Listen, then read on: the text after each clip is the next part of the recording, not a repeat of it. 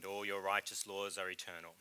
So, Lord, we ask that you would help us by your Spirit, send your Holy Spirit to us now, so that we would listen to your words which are true, and to your righteous laws which are eternal, and then live according to your word, and live according to your laws as a result of your Spirit's work within us. And we pray this in Jesus' name. Amen.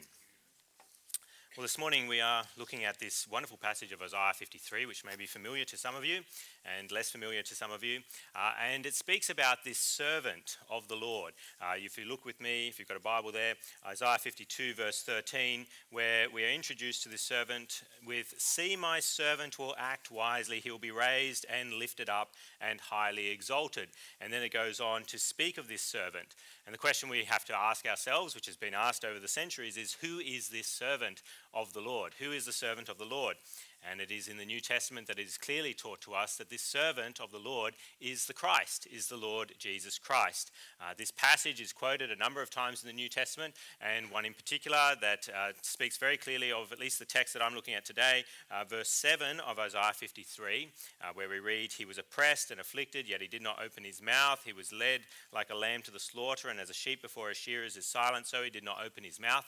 This text is raised in the New Testament and connected with the Lord Jesus very clearly, and that is with the account of the Ethiopian eunuch in Acts chapter 8.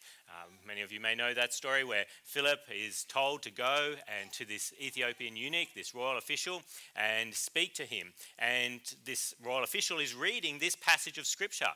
In Acts chapter 8, we learn that he's there reading in his chariot this passage of Scripture, and particularly these verses. We read that the eunuch in Acts chapter 8 verse 32, it says, "The eunuch was reading this passage of Scripture. He was led like a sheep to the slaughter, and as a lamb before the shearer is silent, so he did not open his mouth." Then we read, the eunuch asked Philip, "Tell me please, who is the prophet talking about?" This Ethiopian eunuch, he's puzzled. Who is being spoken of here? Who is the prophet talking about? Himself? Is Isaiah talking about Isaiah, or someone else? And then we read, Philip began with that very passage of Scripture, that very verse that we're going to be looking at today, and told him the good news about Jesus. He told him the good news about Jesus, that this is speaking about the Lord Jesus Christ. And so that's what I want to concentrate on this morning. This verse that is quoted there in the New Testament in Acts chapter 8, where we read that this servant is oppressed and afflicted and yet did not open his mouth. What do we learn from this verse about the Lord Jesus Christ? What did that Ethiopian eunuch so many years ago learn about the Lord Jesus Christ from this verse? Well, of course, we learn that the Christ, the servant of God, was a person who would suffer greatly. He was a person who would suffer greatly, and we see that in verse 7. What do we read? He was oppressed and afflicted. What does the idea of oppressed mean? Well, you think of the word there in the English language, and what word is in there in oppressed? It's pressed. He is going to be pressed. He's going to be crushed. He's going to experience great suffering and pain and affliction as well. We understand the word affliction speaks of some sort of pain, some sort of humiliation, even a violent humiliation that comes upon someone. If you're afflicted, you feel oppressed, you feel that pain coming on you. But it's not just oppression and affliction that is described there in verse 7. There's another way that the servant of the Lord is described, and that is with this image that's given to us of a lamb and a sheep. What do we see in verse 7? He was oppressed and afflicted, yet he did not open his mouth. He was led like a lamb to the slaughter. What would happen to this servant of the Lord? He would be slaughtered like an animal. We have this brutal image given to us where their body would be torn open and they would bleed profusely. That's what we think of when we think of someone being slaughtered. And what else do we learn in verse 7 that would happen to this servant of the Lord, that would happen to the Christ? Well, it says, "And as a sheep before her shearers is silent, so he did not open his mouth." He would be shorn, which is a sign of suffering and humiliation as well. I'm not a farmer. I haven't sheared a sheep in my whole life, but I've seen sheared sheep. And some of them look very nicely shorn, but then there's others, they look shameful, they look naked. And if they're standing there, you watch a video of them and they're bleating away. You can do this on YouTube. They're bleating there and they've got tufts sticking out of them where they haven't been shorn cleanly, properly. And it's a sign of humiliation for that poor sheep. He's got no coat on him anymore. And that is what would happen to the servant of the Lord, that he would be shamed, publicly shamed. not necessarily just of his clothes, but also of his dignity, that he would be ragged and shameful. Now, does this fit with what we know of the Lord Jesus Christ in the New Testament? We know that Philip says to the Ethiopian eunuch that this is the Lord Jesus who's being described here. It's not Isaiah himself. It is the Lord Jesus. Does this fit with the New Testament, what we read of the experience of Christ? Well, yes, it does. Was Christ oppressed and afflicted? The answer is yes. We see through his life he was pressed. He was hard pressed by people. But then at his death, of course, he was pressed. He was oppressed by people and he was afflicted. He suffered greatly. His pain, particularly at the end of his life as he was arrested and then punished and then crucified. And what about this slaughter? Well, of course, yes, we see that with the crucifixion. His body was torn. It was a brutal way to die. He didn't get some sort of lethal injection and that was it. No, his body was torn. It was a slaughter that happened at the cross of the Lord Jesus Christ. He was led like a lamb to the slaughter indeed. And what about this shearing that we see described in verse 7? Yes, that happened to the Lord Jesus. They stripped him of his clothes. They gambled over his clothes. And of course, his dignity was stripped away from him as well. We see that in the way that he was treated, that there was the mocking, the spitting, the tearing of his beard, the beatings, the mocking with the prophesy who hit you, the whipping that took place. It was a degradation of his body. And then, of course, the crucifixion itself, where he's held up there with no clothes, with no dignity. He was completely sheared of all dignity there at the cross. And so we see that this is fulfilled in the Lord Jesus Christ. This is not fulfilled in Isaiah the prophet, as in Isaiah himself. This is speaking of the Lord Jesus Christ. But how did the Lord Jesus respond to all this? It's interesting in the text that we see the response of the Lord Jesus to this. How did he respond? Well, it's told to us twice. Verse 7, he was oppressed and afflicted, yet he did not open his mouth. He was led like a lamb to the slaughter, and as a sheep before her shearers is silent, so he did not open his mouth. Now, what does this teach us about the Lord Jesus Christ? The fact that he did not open his mouth in the midst of this oppression, this affliction, this slaughter, this shearing of his dignity and even literally of his clothes, that he did not open his mouth, that he was silent through this. What does that teach us about the Lord Jesus Christ?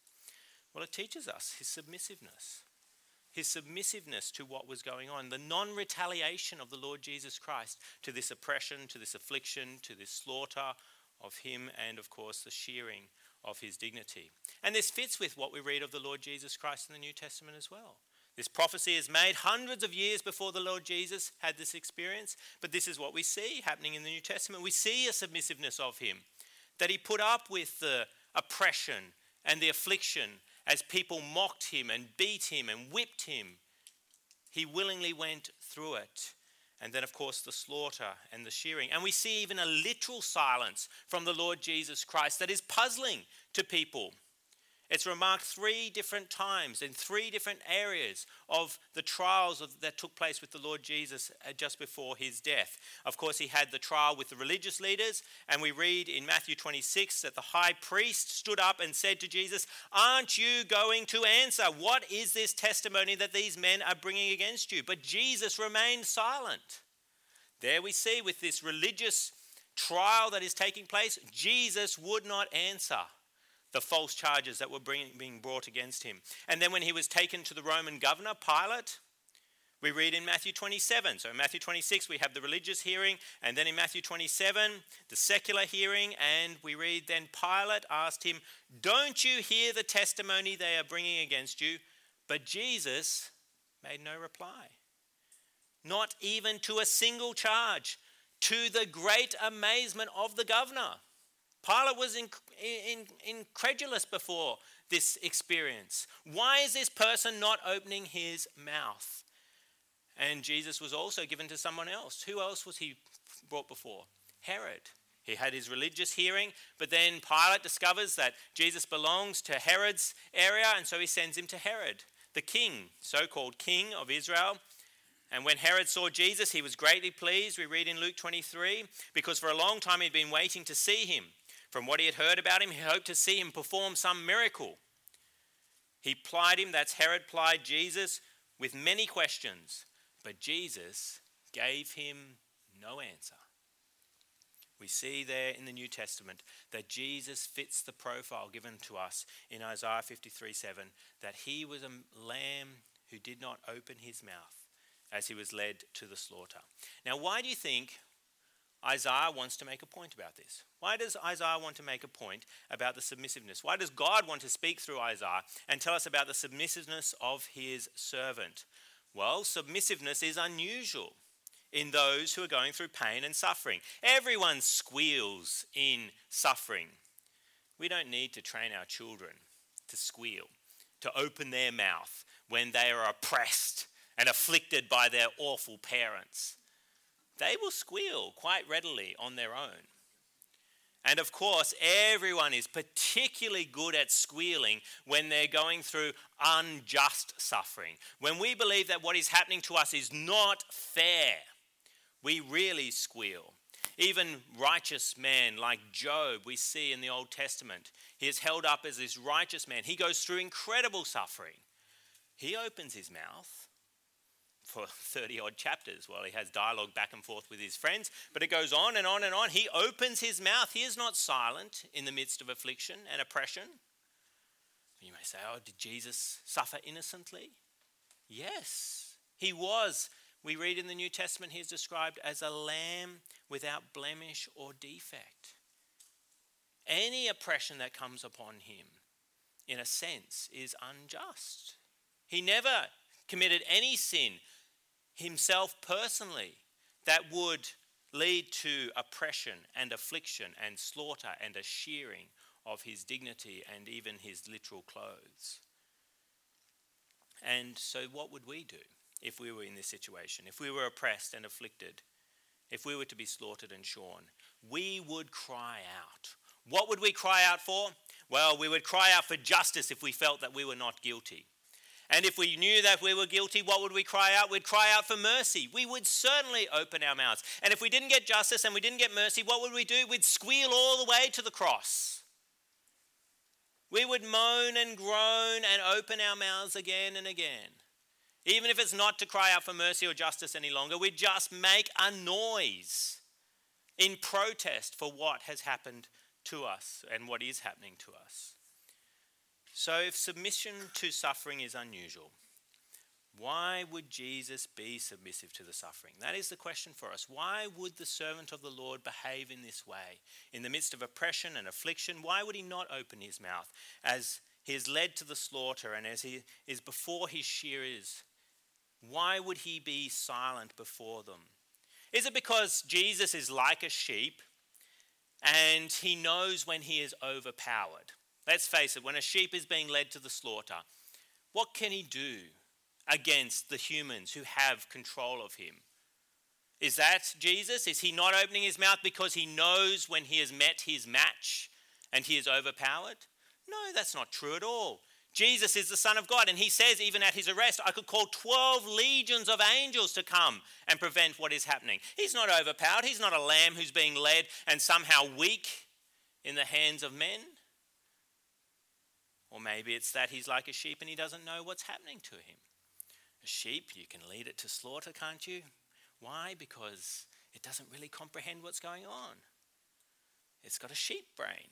It can't fathom what's going to happen. Even if it sees another sheep slaughtered in front of it doesn't necessarily think it's going to happen to it. I've been looked after. I've been well fed. It's all going to be good for me. It's always that thing with the Christmas goose. He thinks life is going to keep on going on like this. I get well fed every day. Doesn't conceive that an end is coming. It's got a bird brain. Is that Jesus? Is Jesus silent before the slaughter because he does not comprehend what is happening to him? No, he knew what was going to happen to him. He knew better than anyone. He's regularly telling his disciples who read the Gospels, he's prophesying that I'm going to suffer. I'm going to be handed over to men and crucified. He knew what was going to happen to him. So why is he not raising a protest? Well, there's many reasons why Jesus was submissive to the slaughter. But high up on the list is the motive of love. The motive of love.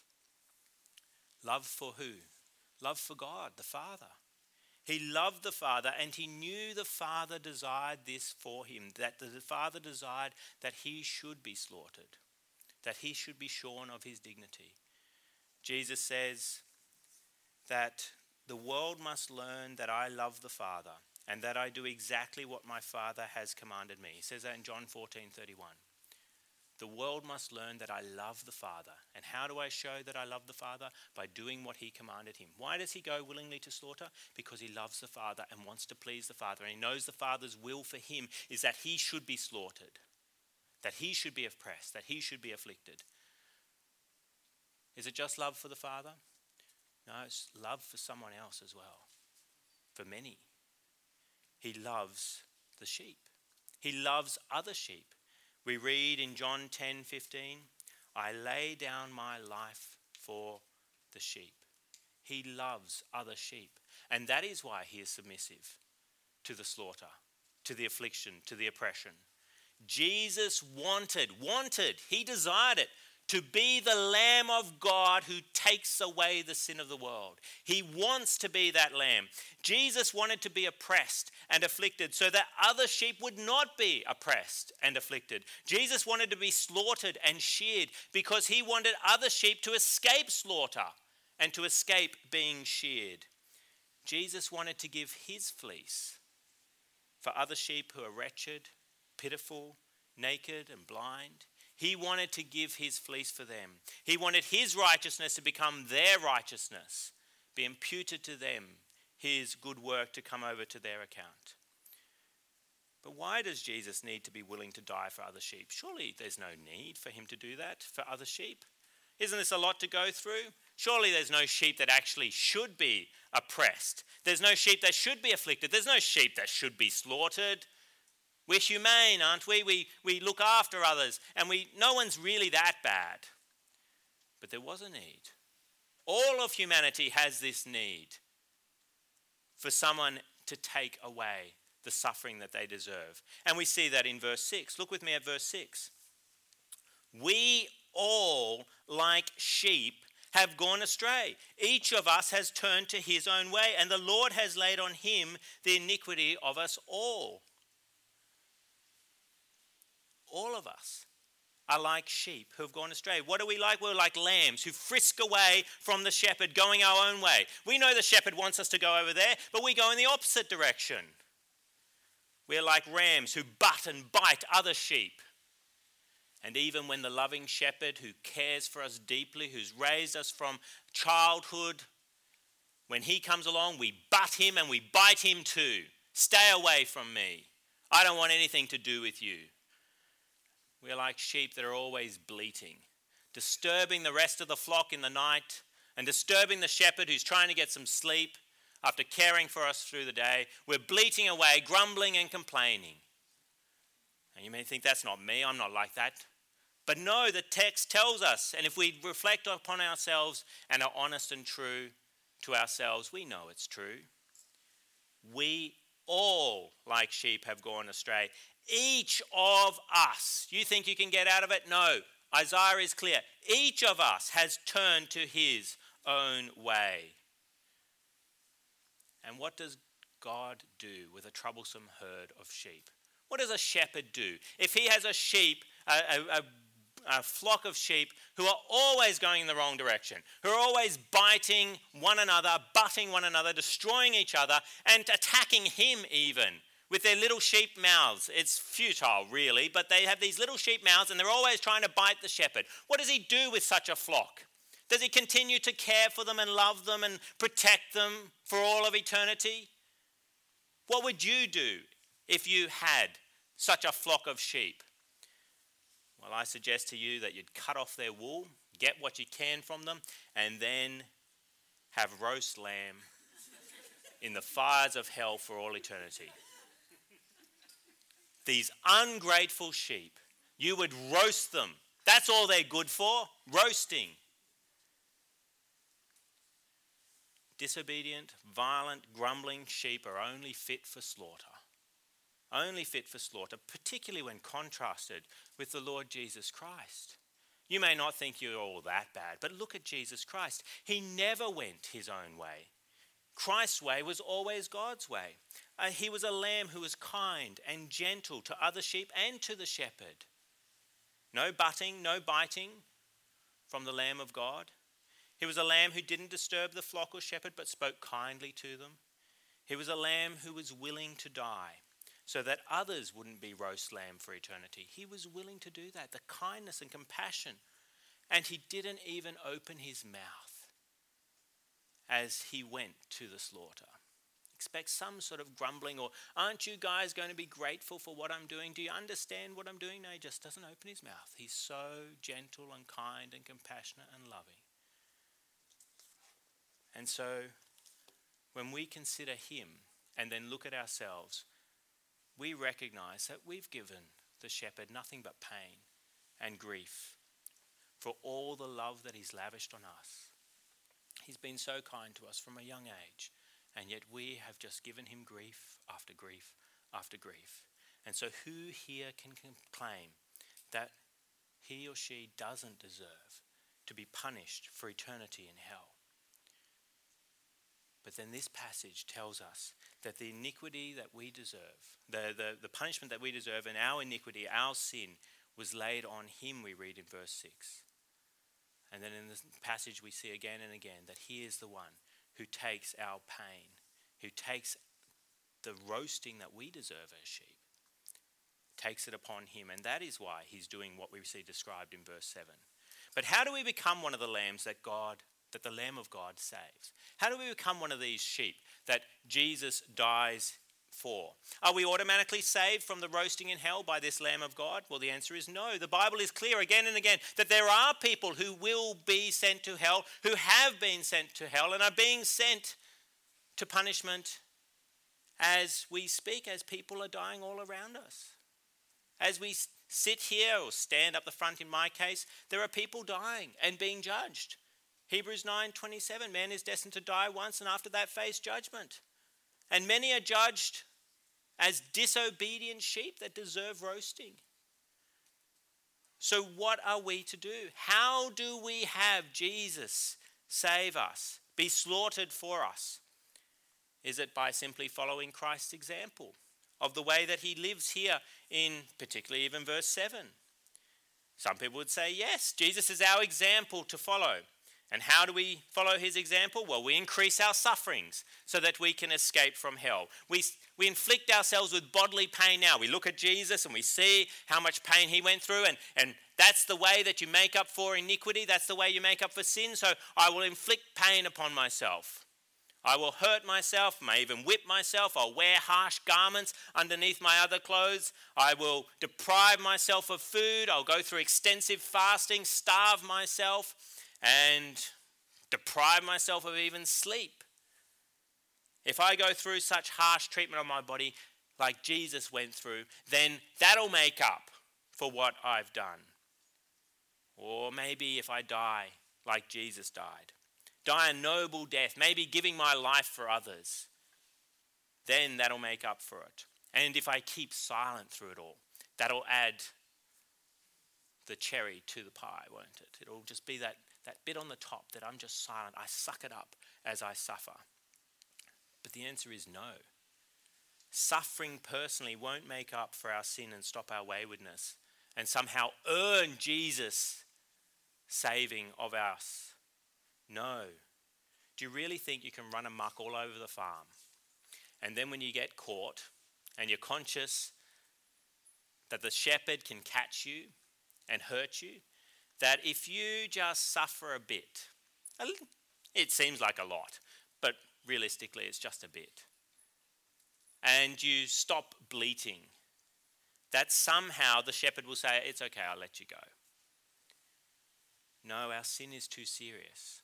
It's too serious to be atoned for by a little bit of suffering in this world, which it will always be, even if it's a few decades of it. It's just a little bit of suffering compared to the eternal suffering that we deserve for our sin. So what are we to do? What are we to do? Well, we're to open our mouth, not to bleat, but to confess our waywardness. That is how we have the Lord Jesus, the servant, the Christ, die for us, we confess our sin, if we repent of our sin and trust in Jesus Christ, if we ask him for forgiveness, then the Lamb of God takes away our sin. He takes away our sin. Our iniquity is laid on him, and he takes away the punishment that we deserve for our sin if he takes away our sin. How? Well, it's by Christ's affliction, his oppression, his slaughter, the shearing, all that work that we see described in verse 7, that is applied by the Holy Spirit to us. And it is as good as though we have died with Christ so many years ago.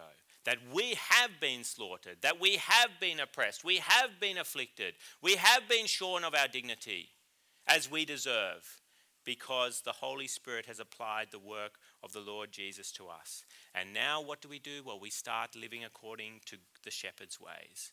Not because we fear being roasted, but because we know we're not going to be roasted. We're delighted to receive the forgiveness of the shepherd.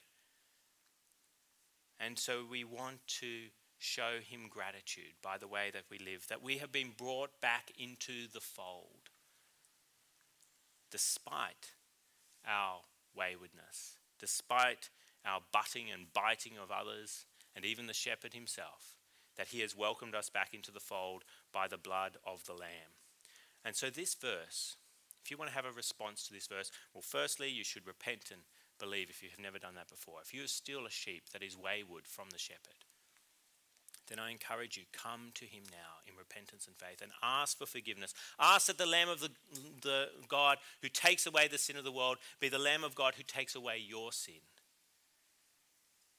And if you are a sheep of the Lord, if you have been brought back into the fold, oh, rejoice in this passage. Rejoice in this verse. I mean, when you read this passage, at first it should bring us grief as we're reminded of what the Lord Jesus went through. We see the suffering of the servant, of the righteous one. He was a lamb without blemish and defect. This happened to him. But then joy should follow. Why? Because we know that it happened to him so that it wouldn't happen to us.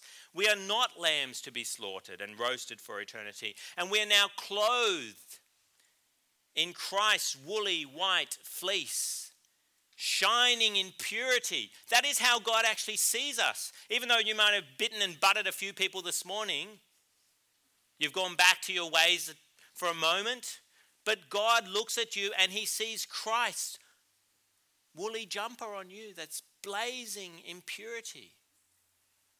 And he forgives you yet again.